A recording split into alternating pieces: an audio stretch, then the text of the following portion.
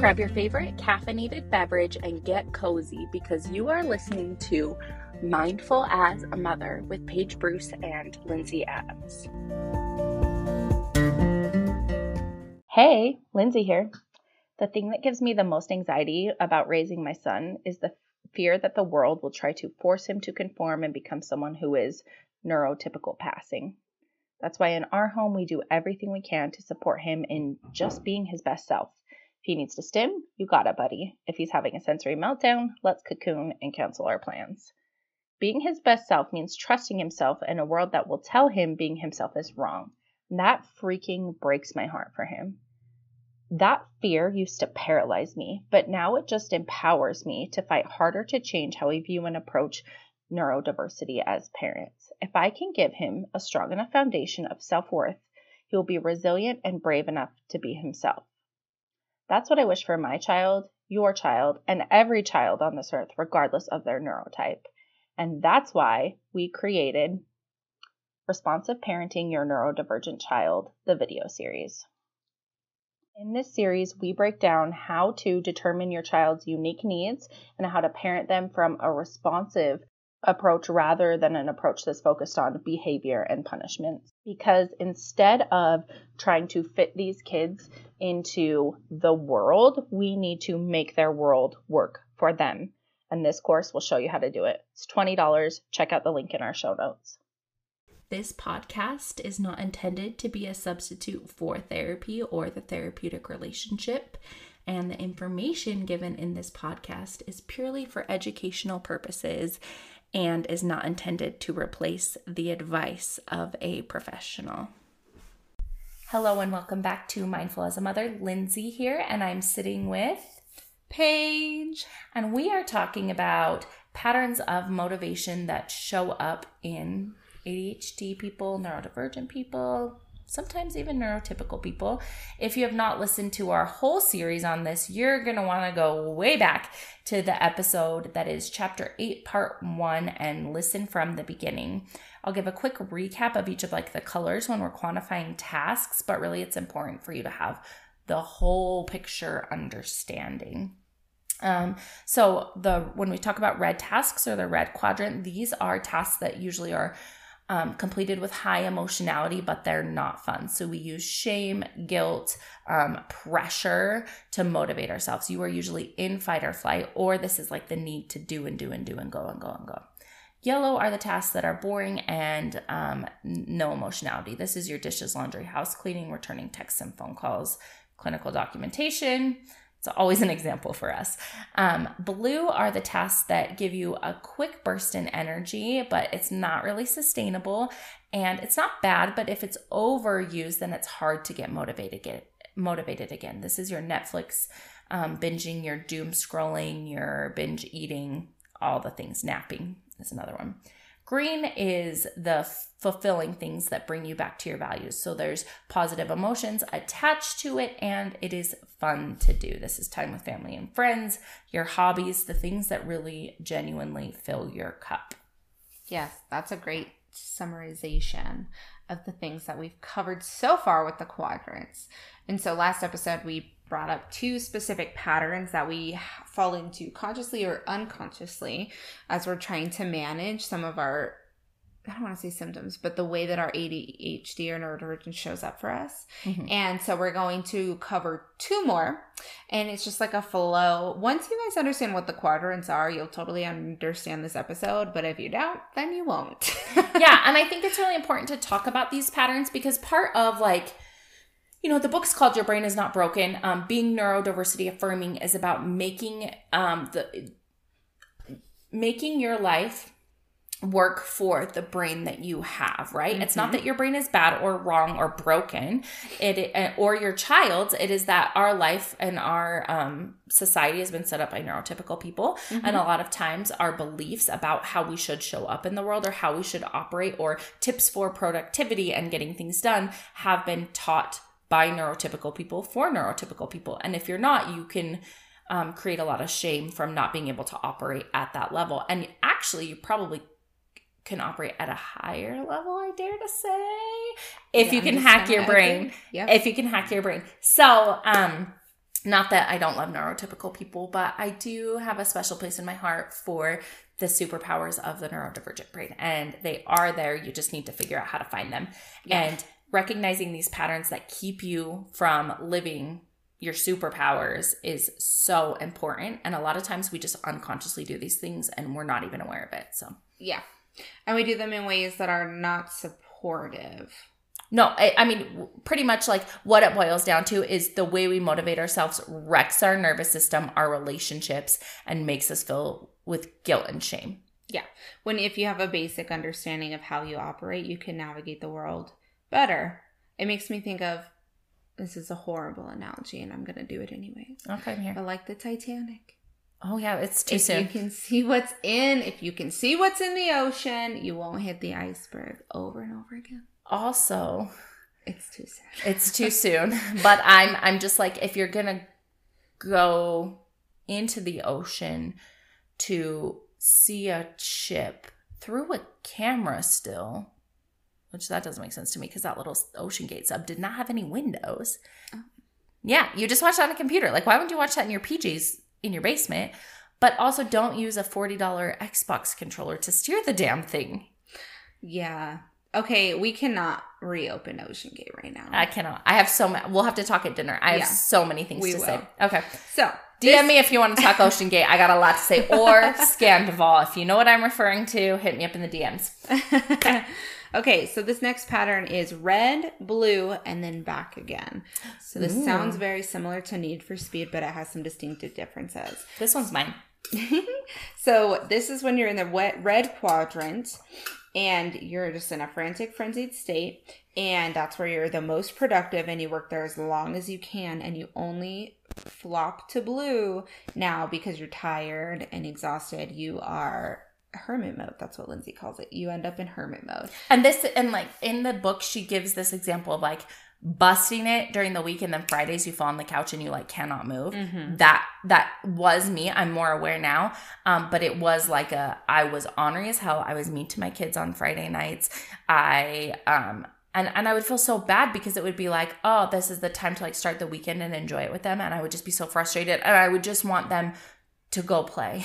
Like I wouldn't want them to bug me. And it's like, oh, that's really crappy. And then I realized what I was doing and I was able to like support myself during the week so that now when Friday rolls around, I have the capacity. So I'm not white knuckling that anymore. And that's what's so important about this is like, if you can hack this, then you're not like trying not to yell at your kids. Yeah. And then you're not harboring the guilt of being a bad parent or all the things that come with it. Or why don't I want to spend time with my kids on Friday night? Why do I just want to watch 10 episodes? Why am I not happy? Yeah. Right? Yeah. Yeah. And I personally feel like it's such a waste of my time to be angry or fighting with my family members because I'm like, I only get so much time with you. Literally in life. Like I want to enjoy every moment of it. So, and I remember this specifically one day I had 10 clients in a day on accident. Oh God. Like I just wasn't paying attention as I booked my schedule and they all showed up for all of their sessions. So I did 10 sessions back to back and I barely ate and I barely drank because that's 10 hours, guys, of being fully attuned to another human. And it took me 2 days to recover. And it was really eye-opening because like I was exhausted. Physically, my body was exhausted. Like I couldn't be creative. I couldn't come up with ideas. I was really reactive. And I just like power napped and binge watched TV until I felt like I could move again. So I was like, well, that's definitely a limit for me. But just like Lindsay said, the problem with this approach is that the all or nothing pattern and belief leaves you feeling out of balance emotionally and missing out on the sweet moments of life. So, you ready for this quiz, Lindsay? Yeah. I'll do today me because I did a year ago on the last one. Okay. So, today you. First, this is different than the Need for Speed pattern because the Need for Speed is more like adrenaline junkie. We are in red all day, every day, and just relax enough to get back into red again.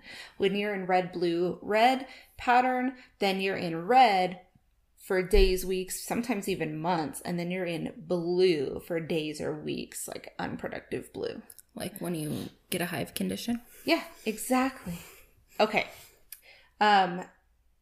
So, question 1. Are you very competitive and self-critical only to suddenly flip and become complacent? Yes. Do you strive relentlessly towards goals without feeling a sense of joy in your efforts and accomplishments? Yes. At times. Not always, but yes. Yeah. Do you find at times that you know you should be doing something productive but are too fatigued mentally and physically to do anything at all, only to press yourself into hyperaction a day or two later? Yes. Do you get wound up quickly and overreact sometimes, but other times just don't care? Yes. Do you experience a drive, persistent sense of urgency to complete tasks? Yes. Do you find yourself flipping between being incredibly impatient, intolerant, and very intolerant on other days? Yes. Do you look like you have two speeds on and off? Yes. Do you sometimes forget to enjoy the journey? Yes. How many times do I say that? I'm like, I'm just here for the journey. Yeah, we're just here for the journey.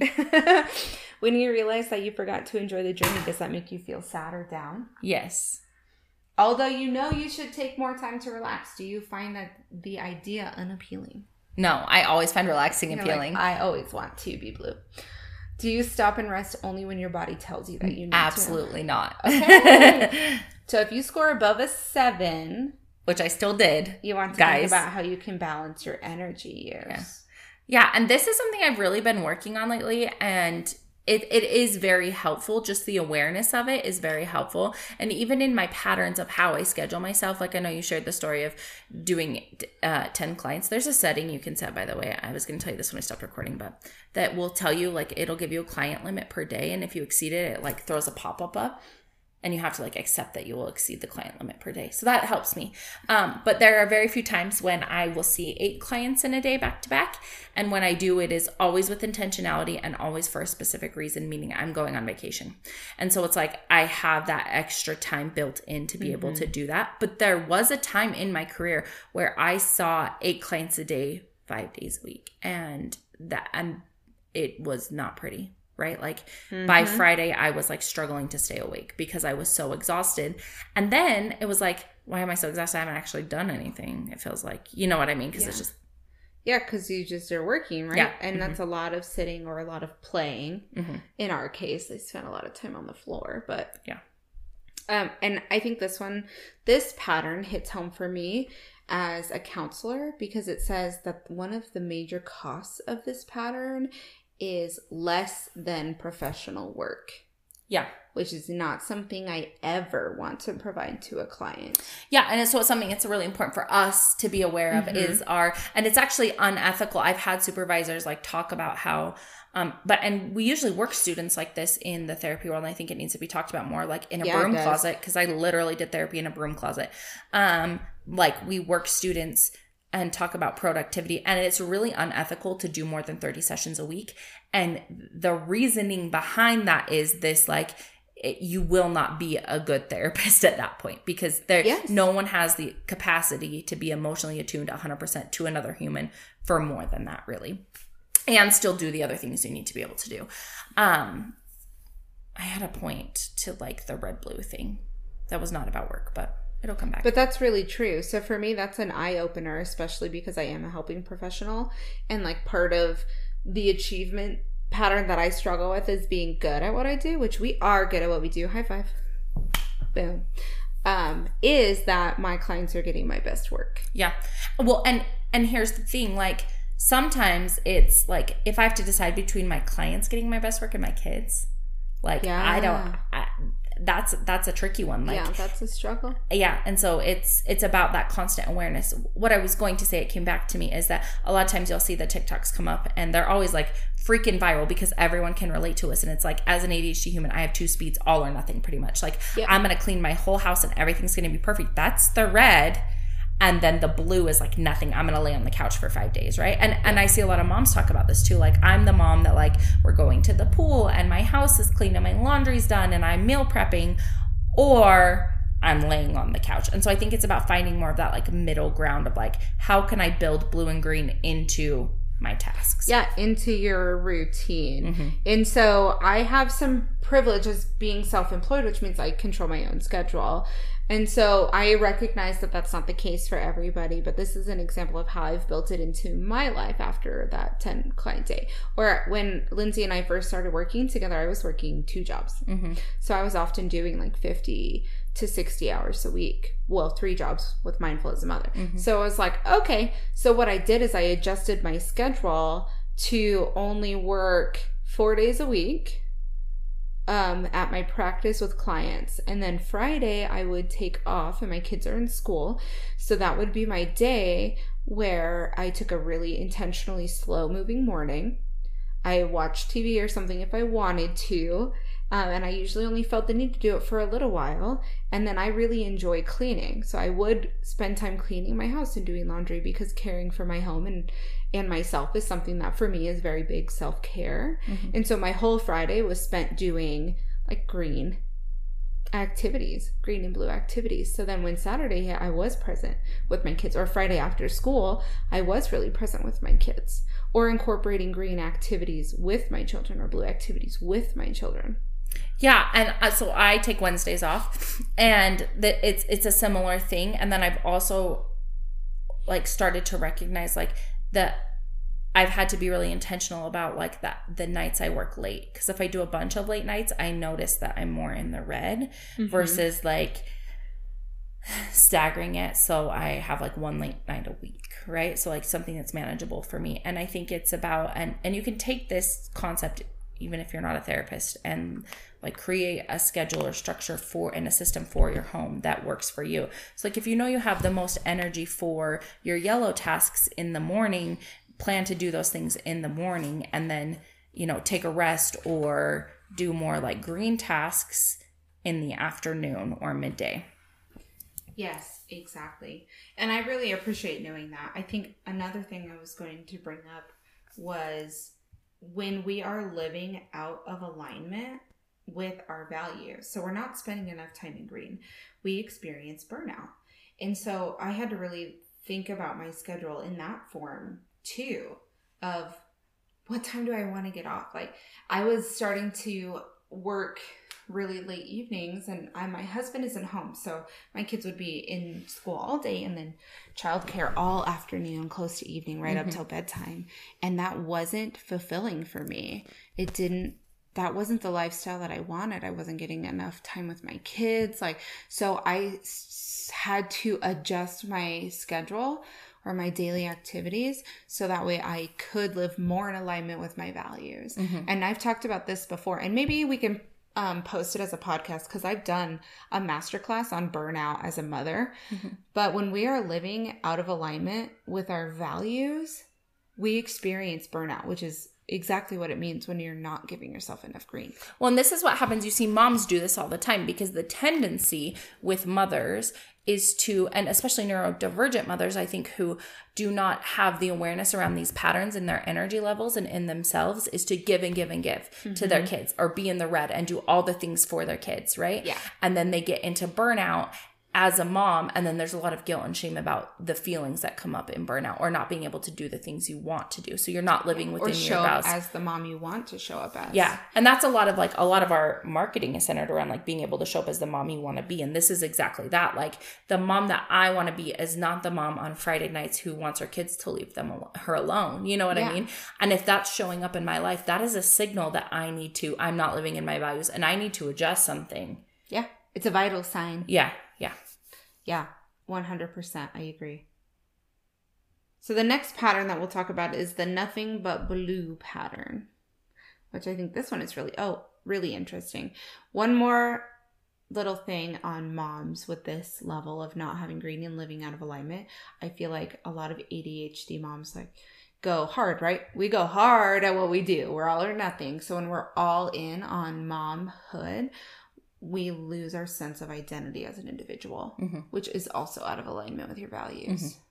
And I think once I see a lot of moms when their kids grow mm-hmm.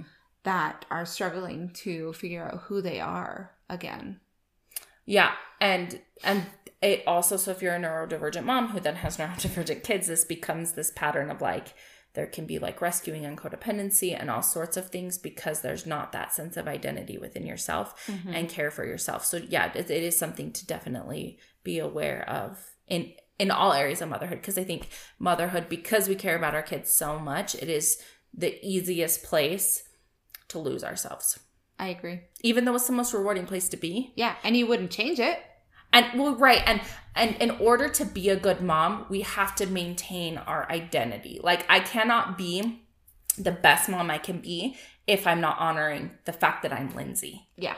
And that Lindsay has existed. Yeah. And that Lindsay has preferences and needs and all of those things, right? So like, and I think a lot of it in our society has to change on like what we expect of mothers and what mothers expect of themselves and what motherhood looks like. And this is where it's a relationship, not a role. Yeah, exactly. And that's where I fall a lot in, like, I coach a lot of moms to establish boundaries with their kids, as in, like, I need a minute and then I can come to you. And I had to unpack a lot of guilt about myself of, like, I need some time. Like, yes, you're having a moment, but I am having a moment. Mine is where I have to be really aware and unpack is, like, if my kids can do it for themselves, I need to let them. Yes. Because it's the boundaries with myself. That I really struggle with, like maintaining that boundary that like, I'm not just going to get up and find the thing. I'm going to say, did you look here? It's not that I'm not going to support you in it, but like, I don't need to be rescuing you. Yes. We want to learn autonomy. Yeah. Okay. So the Nothin But Blue pattern. This pattern is different because you are only in blue. You don't move out of blue. You stay in blue. You believe that blue is the right place for you. Netflix, doom scrolling. Yeah. What else do people in blue do? Sleep a lot, lay on the couch a lot. Being in like burnout blue for me, I'm just gonna call it burnout blue because there's like a healthy level of blue. I don't wanna make blue sound so bad. There is a healthy level of blue and it can be refreshing in small ways and in small doses, right? Yeah. But burnout blue to me feels like I am walking in like, or I have like cement on my feet. Like everything is hard. It's just so hard. Yeah. Well, and so this one is more of like a leisurely blue. And so the example she gives is TJ looks like an easygoing person that just wants to enjoy life. And he participates in playing video games and often leads D&D and works part-time as a pizza delivery driver and lives with his parents still. Sounds like my dream life. Like this Except for D&D. I'm sorry, guys. Whoever's into D&D, I'm just not into it. My So- brain isn't for being creative. I'm not creative in that way. Creative. Yeah. The storylines. Too complicated. It's the planning. It's the planning, yeah. So she talks about this client that she saw, TJ, and how he says things like, I'm not really sure what I want to do, so I just don't do anything. Right? So that's the kind of blue. And she said it's common for people to avoid anxiety-provoking situations. And that is exactly what all this Nothin But Blue pattern is. So he didn't like school, so he started skipping classes. So TJ, in this example, is more of an avoider than a procrastinator, and he's trying to escape situations that are uncomfortable and only providing relief that feels good and reinforces what feels good. So we're not approaching anything that feels challenging or that could potentially hold uncomfortable emotions, even like driving into red, like no emotional intensity. It's very like laissez-faire.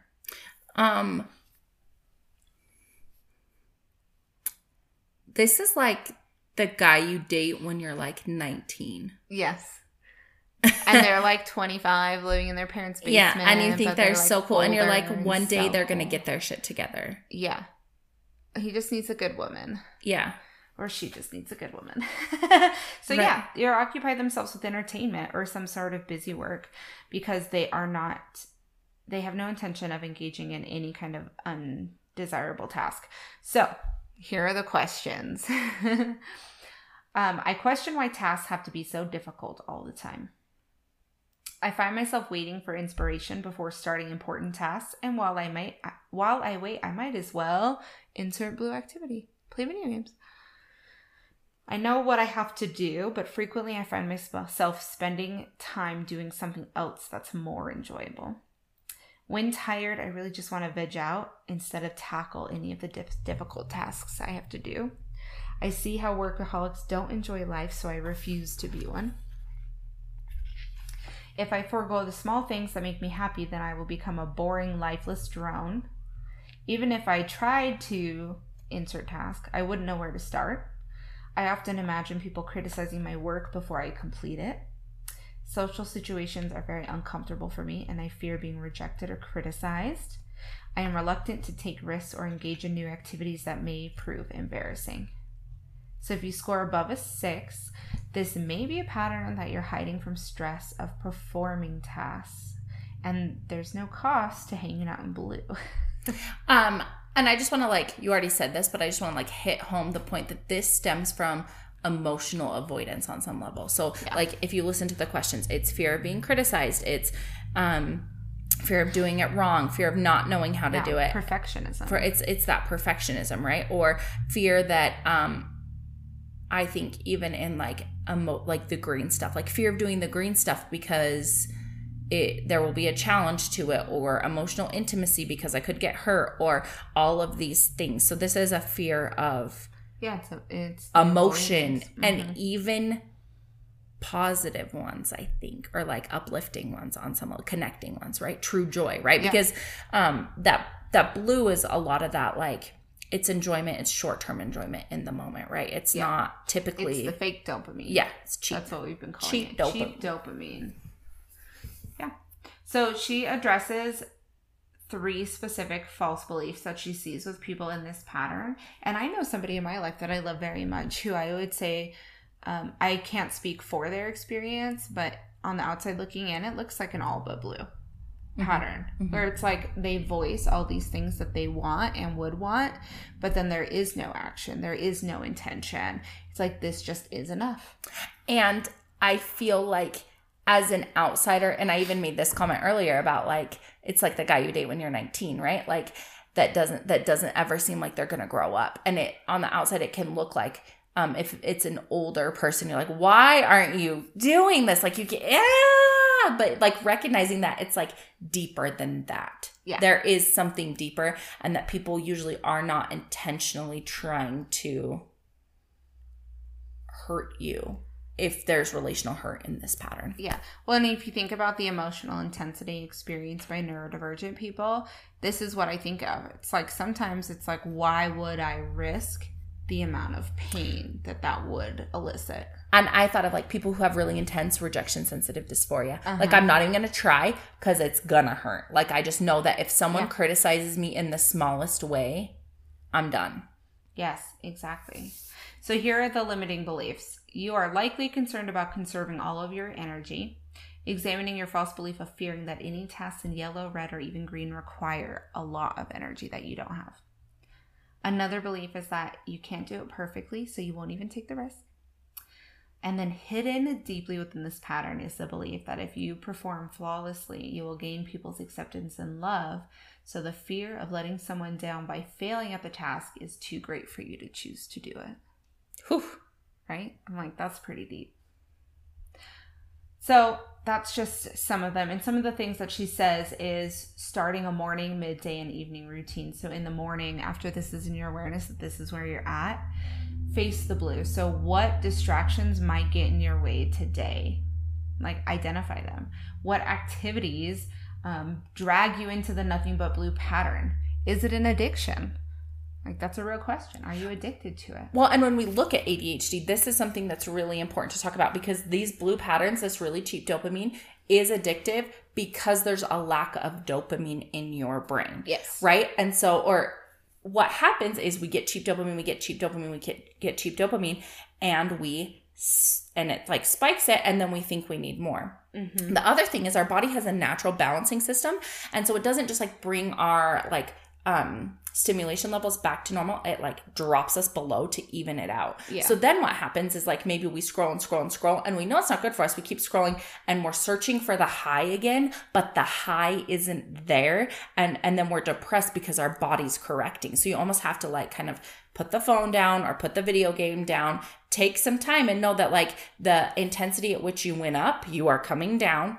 It is temporary. It will pass. And then when you're in a more regulated space, then I think you're in a better place to make plans for, like, how do I prevent this in the future? Yes. And I want to bring this up again with video games. I do support video games. I think they can be a really supportive tool, a really great piece of enjoyment, but it's important to know how our brains operate, or they operate in the people you love and in your children, because this awareness and this understanding that you're not just really happy and then really sad and you don't know why is going to help you understand how to hack your activities to become a more stabilized person. And people with ADHD are more likely to develop addictions. And we are not just talking like a video game, but we're talking video game. We are talking like food addiction. We are talking, what else? Any kind of drugs. There's that, right? But then there's also like sexual addictions. There's all sorts of things that, and it is because of this pattern and this cycle. And so it's really important to be aware of, I think, especially in our kids, because we don't want to set them up to, and some people say like, I have an addictive personality. Mm-hmm. This is what this looks like, right? Mm-hmm. Yeah, this is the science. Yeah, and it doesn't mean that you can, and things like, so like with substances, it's a little bit easier because it's like, okay, well, I'm just not going to drink, or I'm not going to, smoke crack, which no one should be doing. But like with video games and with food, like you still got to eat, you still want to have entertainment. Like how do we fight this pattern? And I think the strategies in here are a really good way to like approach it. Yeah. So we're asking ourselves these questions. We're identifying the activities. We're being really honest about whether or not we feel like it's an addiction. And in the morning, we're setting an intention of how much we're limiting some of those distractions or tasks. So she even suggests if it's a game on your phone, set aside your phone, see if you can go the whole day without it, or how long you can go, and try to slowly expand it. Mm-hmm. So then in the midday, she says, try the blue-yellow game. Or the yellow-blue game. So spend 20 minutes in a yellow task, 10 minutes in a blue one, and then go back and forth to become more accustomed to it. And she said that actually a lot of her clients have had a lot of success, but the key is actually setting a timer and actually following the timer, which I feel like would be the hardest struggle for me. When I get too deep into blue, it doesn't present like, it just presents in like a burnout kind of way for me. But the yellow-blue game does work. I do it. I didn't know what I was doing, but that's what I do. Yeah, right? Like we find ways to hack. So it's like, I remember I learned this when I was pregnant with my twins, because I was so exhausted, but I also had Sam and I also had work and stuff to do. So I'd be like, okay, I'm going to switch this load of laundry, and then I'm going to watch half this episode, and then I'll start the dishwasher. And I would like do it that way. And it like worked really well to like conserve my energy. And then I was like, oh, maybe this works for like emotional energy too. And it did. It did. Yeah. Yep. See, we're experimenting. So doing that, 30 minutes in yellow, 10 minutes in blue. And then for an evening practice, she says, recognize the yellow things you completed. When your 3 yellow things are completed, treat yourself to a longer, relaxing blue, or better, a green activity. And consistently reward yourself that way. I love it. Me too. So those are just some of the patterns that we can unconsciously or consciously fall into, and some of the tips we can use if we're looking to consciously start changing them to be just happier, healthier humans. I feel like it really makes a difference on how we move through the world and how we thrive in our relationships. All right, guys. So tune in next week. We're going to talk about climbing the emotional ladder. So how to cultivate emotional health with all of this information that we've shared with you so far. Thanks for coming to Mindful as a Mother podcast. If you'd like more of us and Mindful as a Mother, you can find Paige at Instagram at Parenting with Paige, and Lindsay at Linz_Adams LCSW. Find us on TikTok, Instagram, and in our Facebook group, Creating Community and Smashing Parental Stigma, Embracing Mindful Motherhood and Positive Parenting. Thanks so much, and see you next time.